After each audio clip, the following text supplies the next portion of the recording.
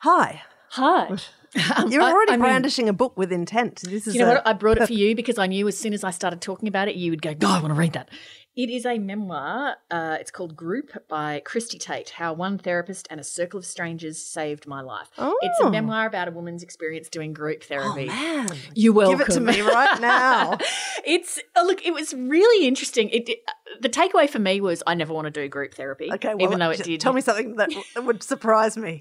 Just like the idea of you in group therapy is actually one of the funniest thoughts I've had so far today. So thank you. It sounded group therapy My sounded name's Lee. extraordinarily confusing. I really hate being here.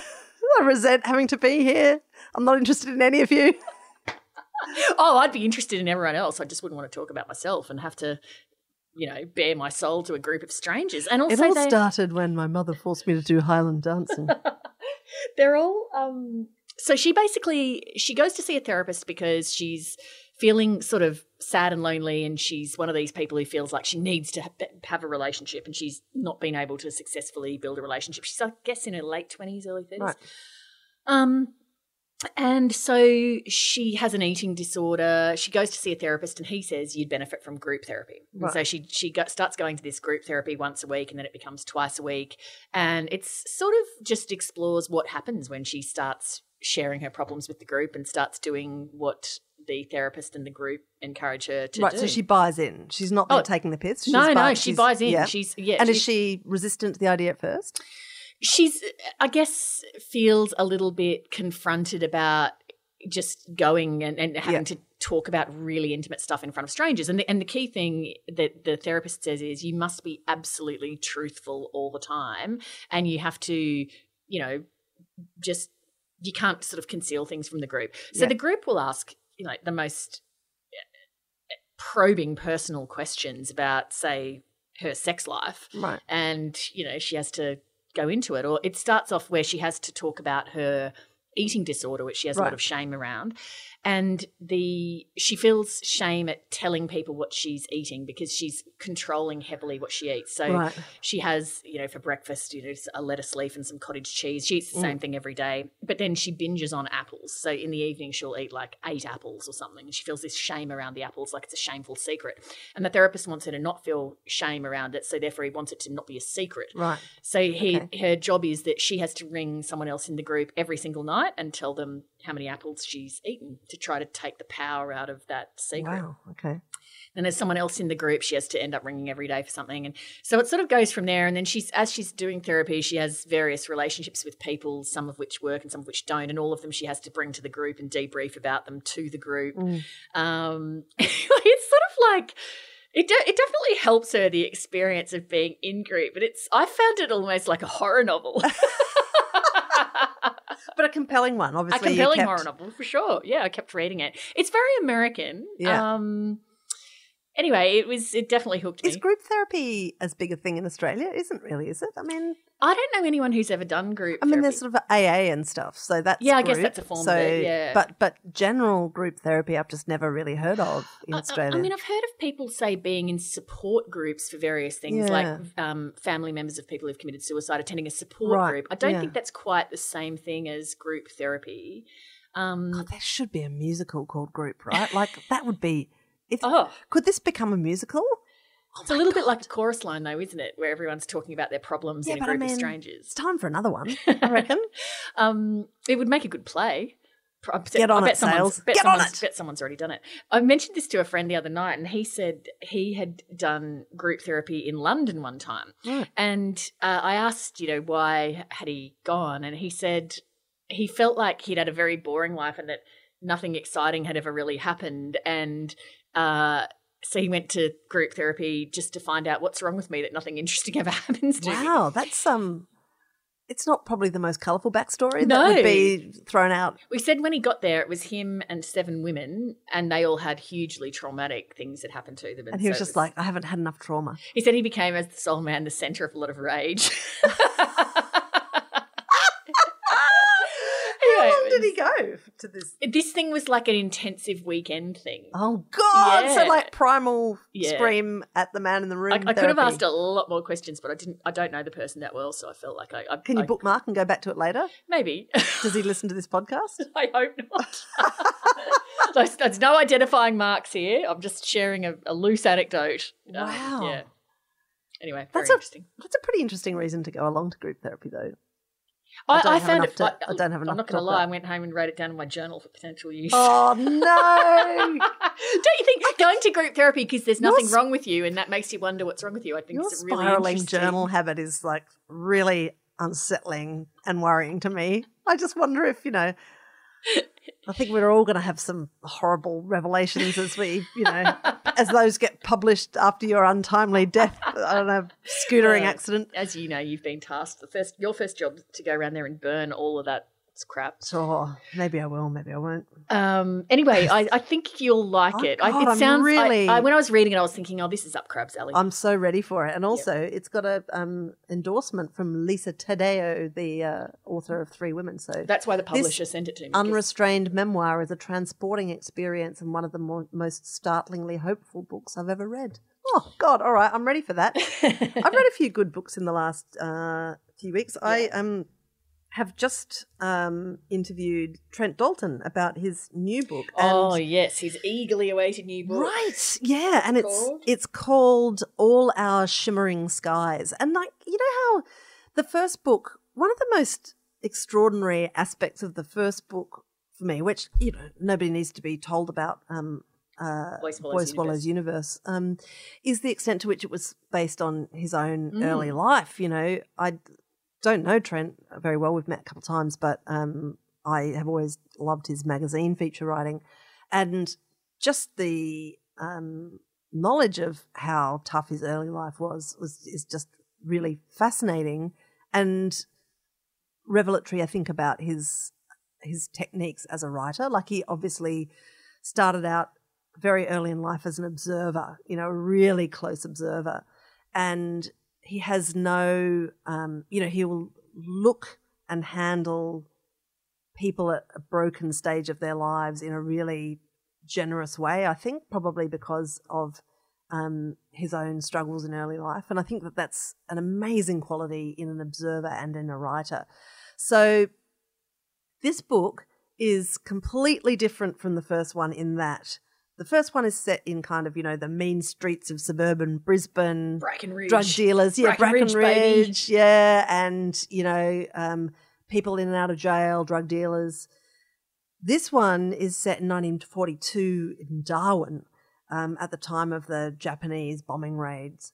And his characters are just sort of fanciful characters, The protagonist of the story is this 12-year-old girl called Molly. She's a grave digger. She lives in a cemetery with her awful father and uncle, who are terrible drunks, abusive, shocking. Her mother dies very early in the book, and she is bereft. And she thinks that her family, or has been told that her family, is the subject of a curse because her grandfather took some gold that he was shown by this quite elusive Indigenous guy called Longcoat Bob, who takes on this sort of absolutely mythical role over the course of the book. Anyway, the bombs come. She thinks this is another part of the curse, and she goes on the run in the kind of Northern Territory rainforest wilderness with this damaged nightclub singer woman called Greta, and they are joined by a guy called Yukio, who's a Japanese bomber pilot who has flown away from the site of the bombing and parachuted out into the wilderness. And so anyway, there's a lot of there's a magic realist kind of quality to the writing, which is like not usually my favorite thing. So I kind of edged into it thinking, okay, Trent, what's going on here? But fascinating thing is, despite the completely different setting, and the whole thing is like it's like a 450-page long acknowledgement of country. Like the scenery and the land almost plays the role of a character. It's so beautifully and closely observed and described that it is. I mean, it's quite lyrical and beautiful to read. So the big question will be, because Boy Swallows Universe was such a popular book, if you liked Boy Swallows Universe, are you going to like this book? Yep. Okay. Yep, right. Totally. And it's weird because it's the settings and the characters are all completely different, but the themes are actually quite similar, you know. Right. And when I was talking to Trent about the book, he said, oh, yeah, it's totally different. But, you know, actually, once you read through it, you're like, oh, this is Trent Dalton sorting out his bullshit once again. And I loved him for saying that, because it is about, like, once again, you've got this child character who is huge of heart, right? Hugely damaged, is biffed about by life to an almost comedic degree, like some of the things that happen to this girl. And actually Trent was saying that there's a particular scene which is really tough. And he said that his wife read it and like was reading it in bed and turned around and said, what's wrong with you? Like, why are you doing this to this poor girl? And it's almost as though he's got to kind of smash up these characters to the point where you think the human spirit cannot endure any more of this, just to demonstrate the capacity to find light and hope, you know, in these dark situations. And I cried at the end of the book. It is a redemption story, and it's magical. Like, people are going to love it, I think. And I think it also, I mean, he wrote it before COVID happened. Oh. But it does have this incredible through line about values and what's important, and how terrible situations, you know, can be fought through, and how you can put broken things back together, you know. Like, he's quite an amazing character himself, Trent, I think. Like, he's got a great and foolhardy sometimes sense of optimism, and this patience with misfortune and brokenness, and that's a beautiful thing in that man, I think, as a writer and as a person. I just read something that's quite dark, but I think it's not about redemption or trying to find good in badness. It was the winner of the Pulitzer Prize for fiction this year.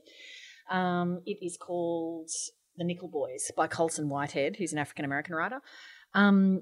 It's fiction, but it's fiction that's, you know, based on something that really happened, and then it's been fictionalized. So he started writing this book when he read a story in the Tampa Bay Times about archaeology students at the University of South Florida.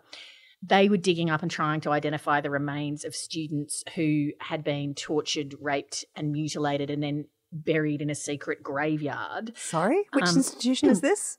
It was a state-run sort of, I guess, reform school run for boys in a panhandle town in Florida. And that reform school only closed in 2011. It had been running for more than 100 years. And it was just the most and of course, you know, there were white students there, but it was heavily the black student population that were tortured and mutilated. So these archaeology students so far, or at the time of, you know, when this book came out, more than 80 bodies had been dug up in this secret graveyard. More than 80 kids had been murdered. So he has taken this account and fictionalized it as the Nickel Academy. That's why the book's called The Nickel Boys. And he follows the tale of sort of, there's one, I guess, central character, Elwood, and then there's another character, Tucker, that he sort of follows through. And it's just that thing of, as the New York Times says in its piece about it, there's no Atticus Finch riding to the rescue here. There's no character that's got a heart of gold underneath their, you know, evil. And it's also like, I think this is part of American history, but it resonates with Australian history as well, which is these hidden stories that, I mean, I'd never heard of that. Colson Whitehead had not heard of this thing before he saw the story in the Tampa Bay Times. There's all these hidden aspects of history that they're so unpalatable and so hideous that even when you hear about them, you just want to unhear about it straight away and sweep it under the carpet. And so he's fictionalized this story to tell this story, and it forces you to basically look at to engage square in the face. So it's not an easy read. It's a pretty hard read. It's pretty brutal, and there's a lot of violence. But it is, you're reading it going, wow, this, actually happened, and the place was only shut in 2011. Like, that's not even a decade ago. Unbelievable. It's not ancient history. It's like contemporary history. So he's a great writer. It's a fine piece of work. So I've been reading that. It's made me think a little bit about another book I'm reading at the same time for work, which is Richard Flanagan's new novel, which is about to come out. Okay. It's called The Living Sea of Waking Dreams. I don't say this lightly. I think it's a masterpiece. I think it's okay. I mean, I haven't read everything that Richard Flanagan's written, but he won the Booker Prize for it. He's not his last novel, the one before. The Narrow Road to the Deep South. Yeah. He loves a complicated Deep North, sorry. Yeah. Loves a complicated title, doesn't he? Yeah, he does. Plan. It packs so many punches. I'm having to read it fairly quickly because I've got to interview him, and so, you and I often talk that we read too quickly. Yeah. I have this desperate sense as I'm reading it that, like, oh, God, I want to just sit here and ponder that. Yeah, I'm wasting it. I'll have to reread it. As Boris Johnson would say. I'll have to reread it because things just punch me in the guts, and then I just quickly move on because I need to keep going. The core of it is it's about a woman who is an elderly woman who's sort of slowly dying, and her children who are attending her sort of deathbed, and how she's unwell, and then she's sort of, they think, oh, she'll go to rehab, and then, she has a setback, and so it's that kind of a situation, up and down all the time.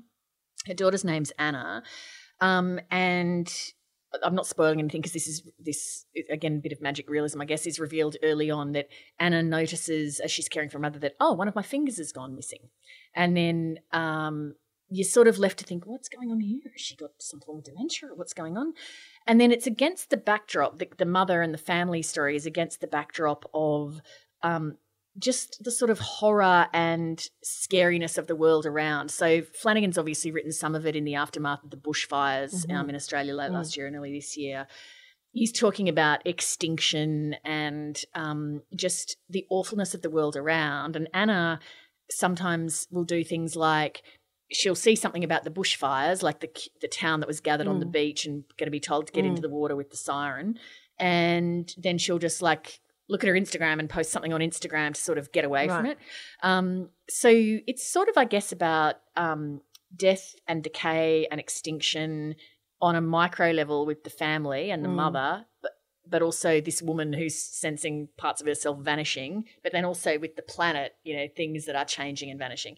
It's blowing my mind to the degree that I feel like I just can't speak to Richard Flanagan ever again because it's so good. I just feel so intimidated by how good it is, and yet you have to interview him. I do have to interview him, and I just want to be reading it. I just wish that I didn't have to be reading it with an eye to what am I going to ask him about, because I just want to be reading it and immersing in it and studying how brilliant it is. It's really, really good. Well, now I want to read that too. Yeah, I'm loving it. I'm absolutely loving it. And can I give a quick mention to one other very accomplished book, nonfiction, The Carbon Club by Marion Wilkinson. Right. Have you read that? I haven't read it yet. Yes, and so Marion Wilkinson is, some people will be familiar with her. She's a very trailblazing female Australian reporter who was the first female executive producer of Four Corners in the early 90s, I think, or was it late 80s? And then most recently she's been a reporter at Four Corners. She's been a Washington correspondent for the Sydney Morning Herald. Really accomplished reporter. So the Carbon Club is basically about how the tagline is how a network of influential climate skeptics, politicians and business leaders fought to control Australia's climate policy. And that's actually a really good tagline because that perfectly encapsulates what it's about. So Marion's stock in trade is she is the most meticulous and forensic reporter. And so she's gone right back to, sort of, I guess, from it takes in sort of 97 Kyoto? Yeah, but even earlier, like 92, was it Rio? Wow. It was Rio 92. Okay. So it sort of goes right back to give you the sort of genesis of when this, and even in the 80s, when this first started getting on the hole in the ozone layer, when this first started getting on the radar.